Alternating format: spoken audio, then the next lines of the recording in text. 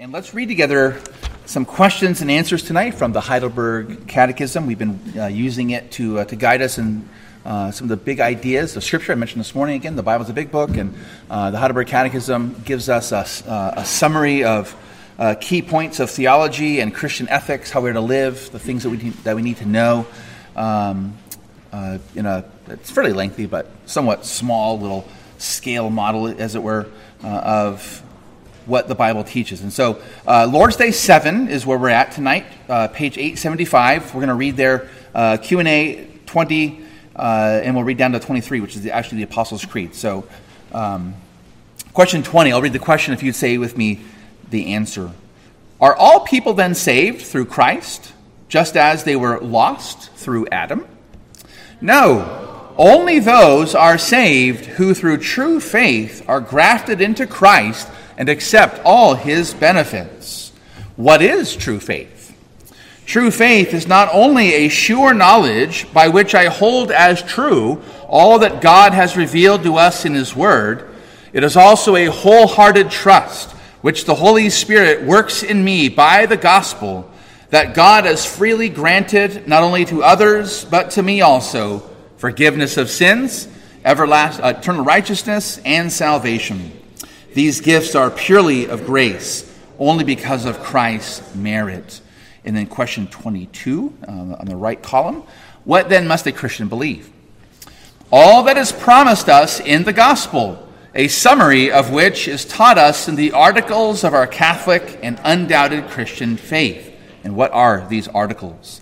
I believe in God, the Father Almighty, creator of heaven and earth. I believe in Jesus Christ, his only begotten Son, our Lord, who was conceived by the Holy Spirit, born of the Virgin Mary, suffered under Pontius Pilate, was crucified, dead, and buried.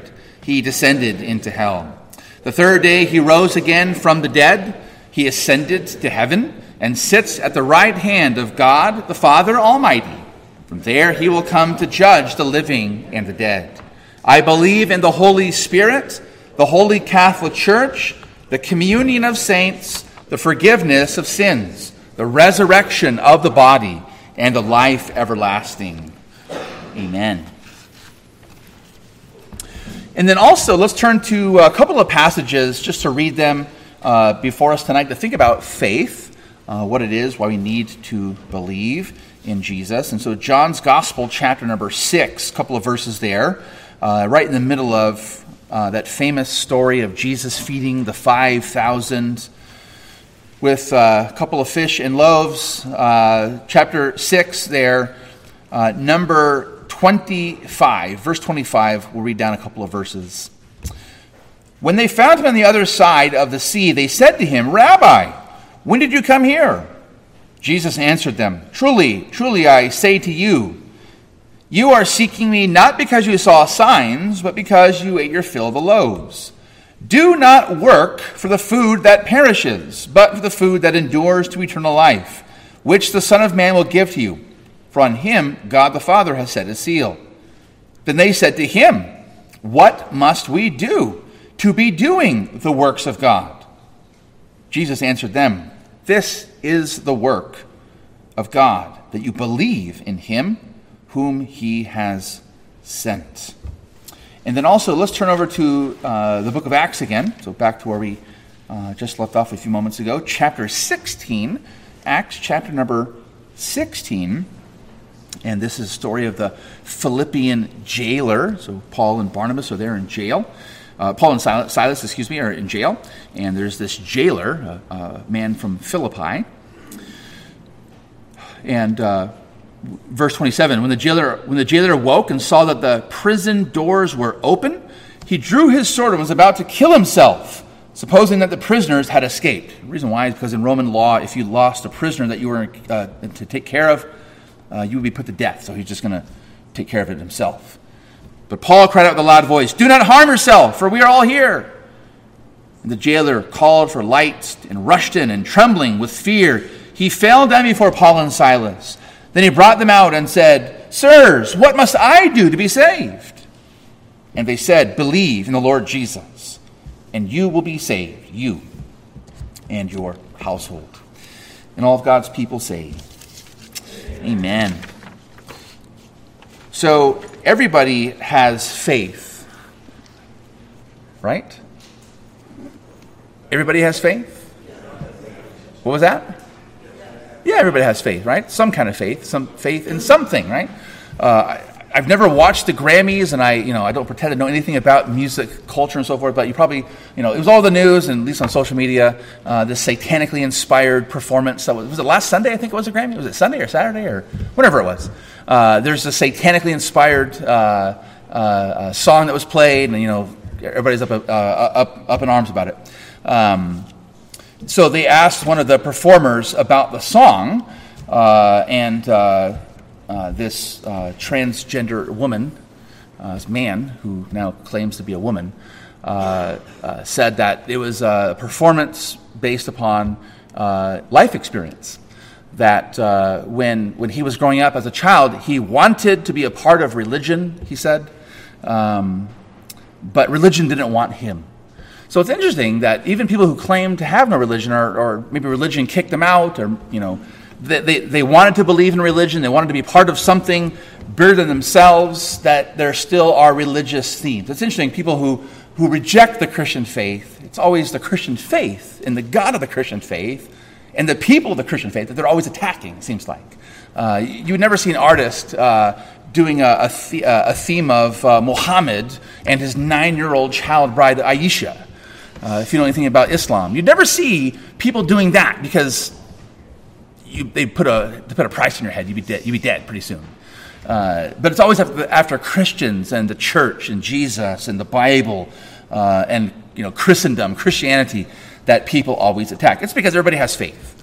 Everybody believes in something. Everyone has some kind of a faith, some sort of a faith. Everybody believes that life is bigger than themselves in some sense. And so everyone has faith. Everybody believes. Everybody wants to believe. They want to belong to something. They want to, or they do put their trust in something, whether it's themselves or someone else, or a thing, or a place, or power, or a position, whatever it might be. Everyone has some sort of faith. And so Jesus speaks to us about faith, that we are to believe. The work of God, ironically, right? It's not a work. The work of God, ironically, is to believe. To believe in the one, Jesus, the Son of God, whom God the Father has sent. And when that Philippian jailer was so prepared to take his own life because his prisoners were now free, he was ready to kill himself. And the apostle and his assistant Silas are so quick then to say, no, we're still here. And so he's so astonished, and so he asks, what must I do to be saved? And again, it's an irony. We don't do anything.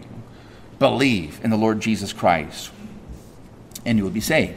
And that's one of the basics of the Christian faith and the Christian message, that God has sent his Son in human flesh, Jesus, and that it's by trusting in him, not yourself, that we receive salvation, everlasting life, righteousness, forgiveness, all those wonderful blessings of what it means to be saved. So what must I do to be saved? It's very simple and very central to the heart of the Christian message, that we need to believe in the Lord Jesus Christ. And so our catechism questions and answers tonight speak to us about faith. And let's look at those for a few moments.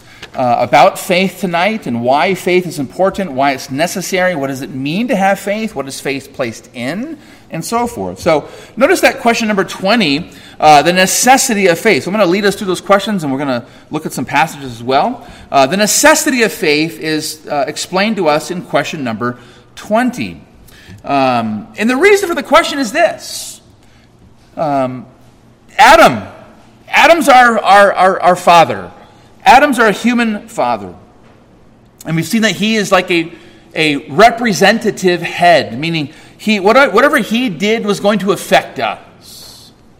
So whatever we were joking about the Chinese spy balloons, whatever the president of China does, it affects Chinese people, and whatever our president does affects us, right? They are representative heads. They are They're key figures. They're international leaders. They lead huge nations, powerful nations.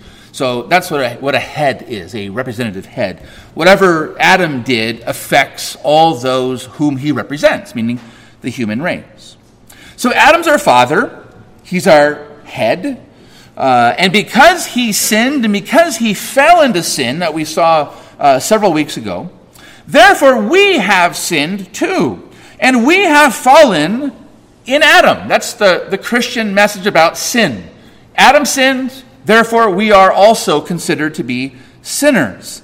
So, this question is asked in this kind of a sense. So, Jesus is described in the New Testament by the Apostle Paul as a second Adam, a last Adam. So in Adam, we all sinned. So that means, therefore, that in the second Adam, Jesus, he saves all, just as all have fallen in Adam. That's what the question is asking us. Is it the case that, so Adam sinned and we've all sinned? Jesus obeyed, and therefore we're all saved? Okay, so you can kind of see, like, there's a parallel, right? There's a parallel that exists. This is a natural question to ask. It's a natural question to ask. Well, so is it the case, then, that Adam, our first father, he did something wicked that causes us all to fall, and so then God sends another in his place, a second Adam, Jesus, and all that he does, all the good that he does, all the righteousness, the salvation, he dies for us, he's raised for us. So all that stuff then is coming to every human being, right? Everybody that he represents, and all are saved. That's kind of the parallel that exists, and that the question is trying to get us to grasp with and wrestle with and think about. But there's a difference, the Bible says. There's a difference between, on the one hand, all have sinned and fall short of the glory of God. We know that passage from Romans 3:23, right?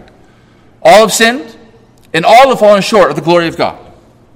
There's a difference between that and then what the answer here tells us, only those are saved, in contrast to that, who believe in the gift of God.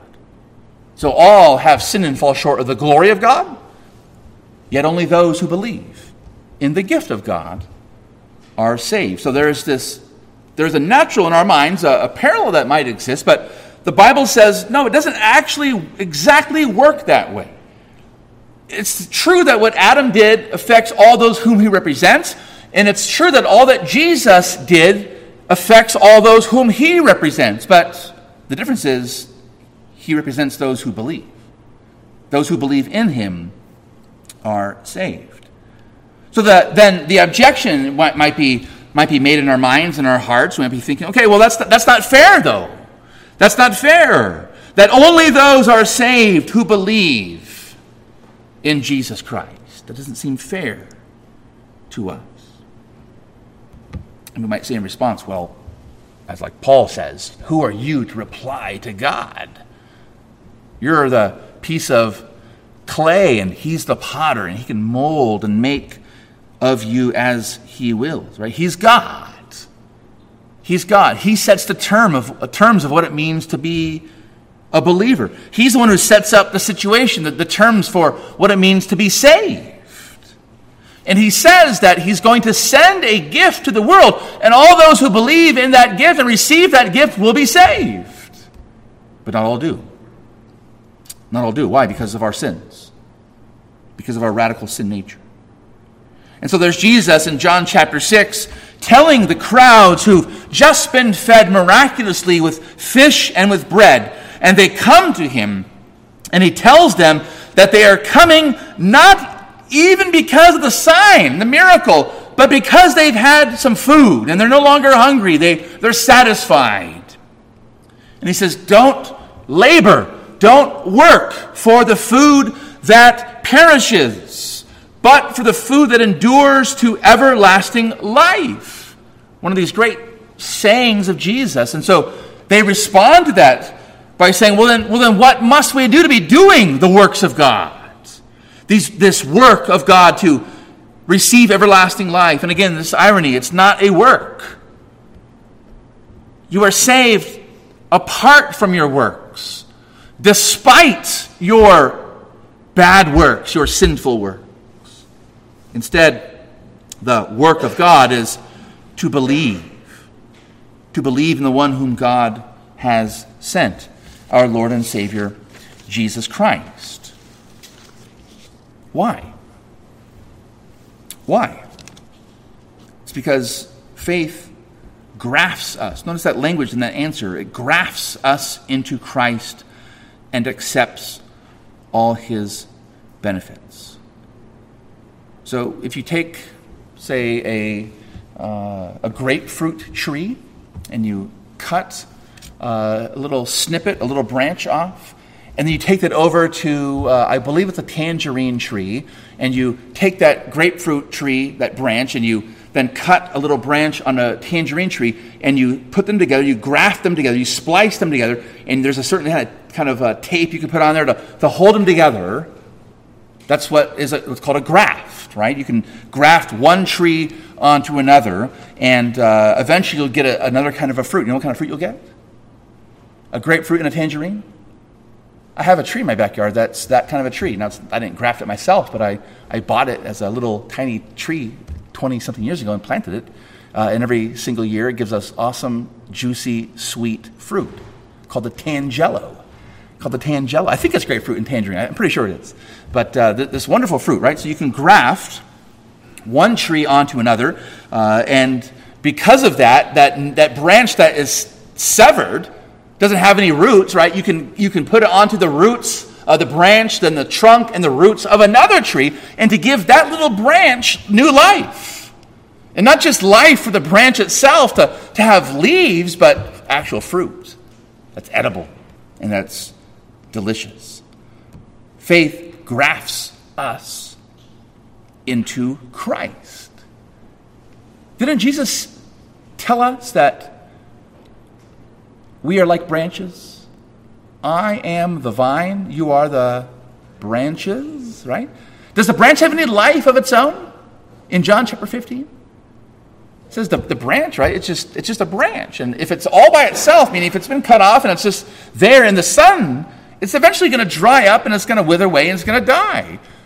I am the vine, you're the branches, and we only have life because of him or in him.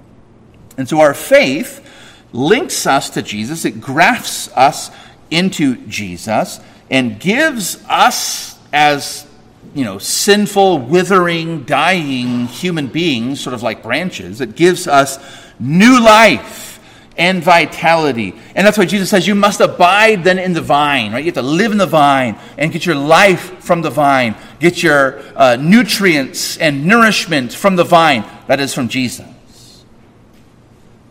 That's why it's different to say all have sinned and fall short of the glory of God in Adam, but on the other hand, only those who believe receive everlasting life.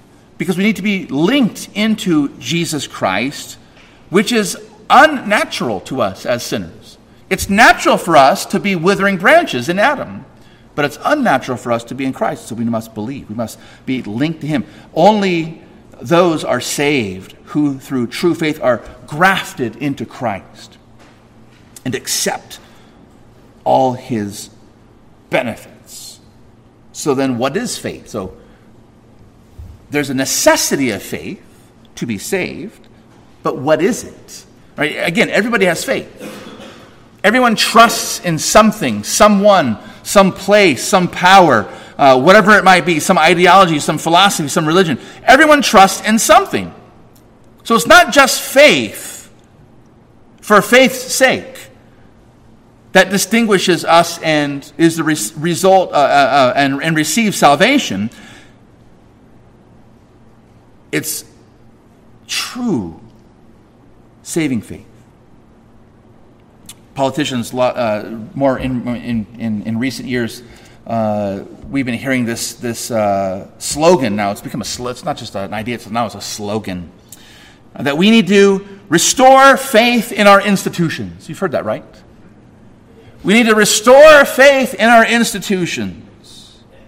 And they work us all up, and democracy is bad, is going down the toilet, and, this has happened, and, we're not as, we do it on this side does it, and we over here on this side do it, whatever side of the aisle, or if we're not even part of those two sides, whatever political persuasion we have, we hear this little mantra, this little slogan these days. We've got to restore faith in our institutions. Now, again, that's a kind of a faith, isn't it? That's a kind of a faith. But it's not just faith that saves us. It's true saving faith in Jesus Christ. And that question, answer 21, it's somewhat lengthy, and just, the key idea there is, what is faith? Well, faith involves a knowledge. There are certain things that you need to know. That you're a sinner, that Jesus is a Savior, and so forth. You've got to know that you've got to believe in him, right? There are these key sort of facts, if you will. He died for sinners. He was raised for sinners. Faith does include knowledge. So faith's not just a feeling. Faith's not just sort of a blind step out into the abyss, into the darkness. Faith includes knowledge. I saw a picture this past week of the first, an American astronaut from the space shuttle. I think it was back in the 80s. The farthest spacewalk, an untethered spacewalk. You know what that is, right? So astronauts can tether themselves to the space shuttle or whatever craft they're on, and they can do a spacewalk. But they know that they're going to be safe because, something happens, they've got this line that's attached to the space shuttle. They can just recoil them back in. But there was a certain astronaut, I can't remember his name, but he had a little space pack on that had little propulsion. And there's this picture of him, and it looks like he's floating out. There's absolute darkness behind him, and below him is, the blue planet, right, Earth. And it looks like he's 1,000,000 miles from the photographer. But it was the farthest untethered space walk that any astronaut has ever taken. He had to have a lot of faith to do that, didn't he? To go out there, because Earth is revolving at, 200 and something thousand miles an hour, or whatever it is, some ridiculous amount of speed.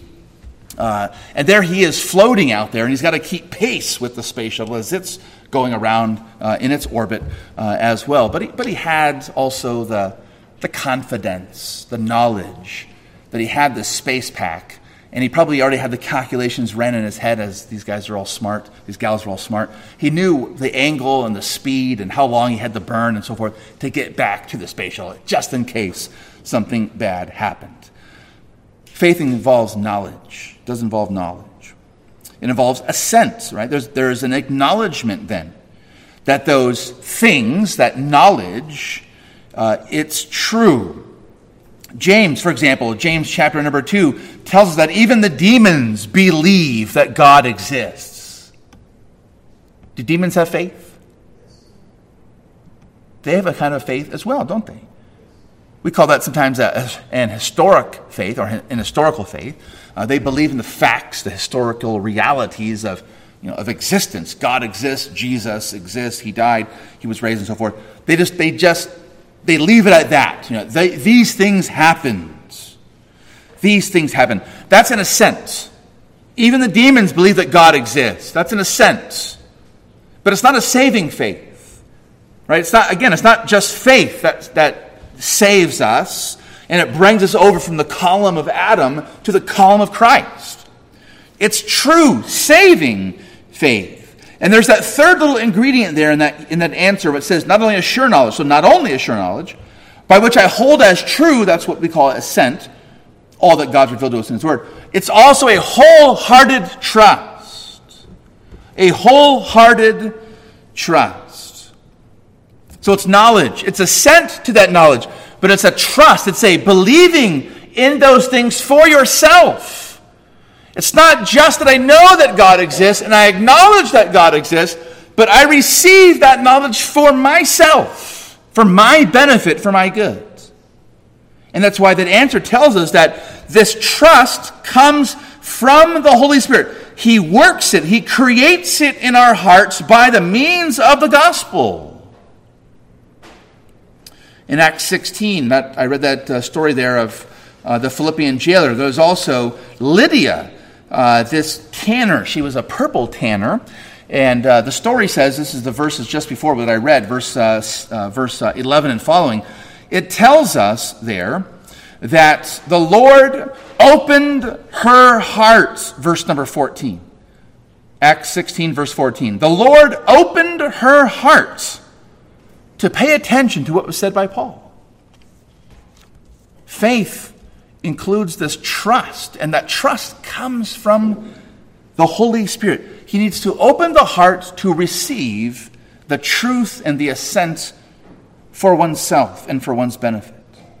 Faith comes by hearing by the word of Christ.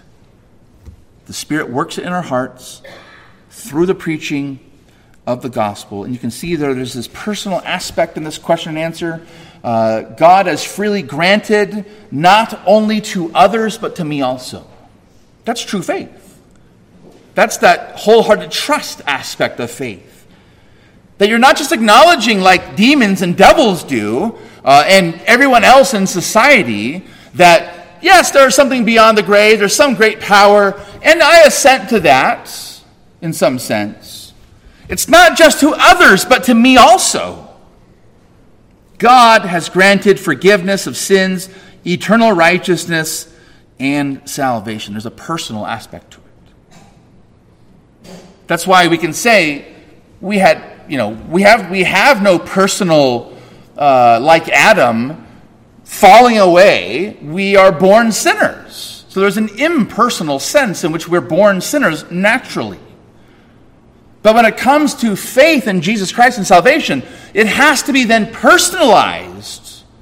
That's what makes it different. Our sins in Adam, our salvation in Jesus Christ. Forgiveness, everlasting righteousness, and salvation that come to us by the power of the Holy Spirit through the gospel. Not only to others are these things true, but this is true of me. Can you say that tonight? That I believe in Jesus, that I believe that he's forgiven my particular sins, that his everlasting righteousness, that means his upholding the laws and obeying God in every single way, all that is mine because I'm unrighteous. And that his saving grace, I need it, and I embrace it. Can you say that tonight? So there's a necessity of faith. We need to believe. What must I do to be saved? Believe in the Lord Jesus. What is faith? It's a wholehearted trust, ultimately, that what God has said and what God has done in Christ is for me and my benefit. And there's this object. I'll just mention this quickly when we'll conclude, but there's the object of our faith. Notice that question 22 and then 23 of our questions there. What then must a Christian believe? Again, it's not just faith. It's not faith in faith. It's not faith in institutions. It's not faith in any other person, any other thing, any other idea. Notice the object of faith is all that is promised us in the gospel. The good news of God's grace found in Jesus Christ. That's the gospel. All that God has promised us in the gospel. I mentioned before that this lamp here, it could be a very ornate lamp, a beautiful lamp, a very costly lamp. It could be an ancient antique lamp passed down to us generation to generation, as long as lamps have existed. And the cord can be nice, and the copper wire inside could be the perfect copper from the best mine in the world, and all the plastic and all the ornateness, and the light bulb and everything about it could be the greatest lamp that's ever existed, whatever that might be. But if it's not plugged in, it's worthless. It's useless. There's no light going to come out of it if it's not plugged in, right? Faith can be, a person can have the faith that can move a mountain. The strongest faith, the deepest faith, the most amazing faith. But unless that faith is plugged into the right object, the right place, it's a worthless faith. Are demons going to spend eternity celebrating the grace of God in Jesus Christ in heaven? They have faith. It's not in the Lord Jesus Christ. It must be plugged in order for it to be of value. And that's what the object is. Faith is put into the gospel. All that is promised us in the gospel. And that gospel, that good news, the grace of God, the acts of God, the works of God, they're summarized for us in the Apostles' Creed, that God has made us, Jesus saves us, the Holy Spirit sanctifies us. Do you believe that tonight? If you believe that tonight, like that Philippian jailer, like Lydia, like those people that heard of Jesus and heard Jesus preaching the gospel on that mountain as he fed them with loaves and fish, you can know and you can be confident that you are a child of God, forgiven of all your sins, granted the righteousness of Christ so that you can stand before God acceptable tonight, and know for certain that you have eternal salvation. Amen? Let's give the Lord thanks. Let's pray.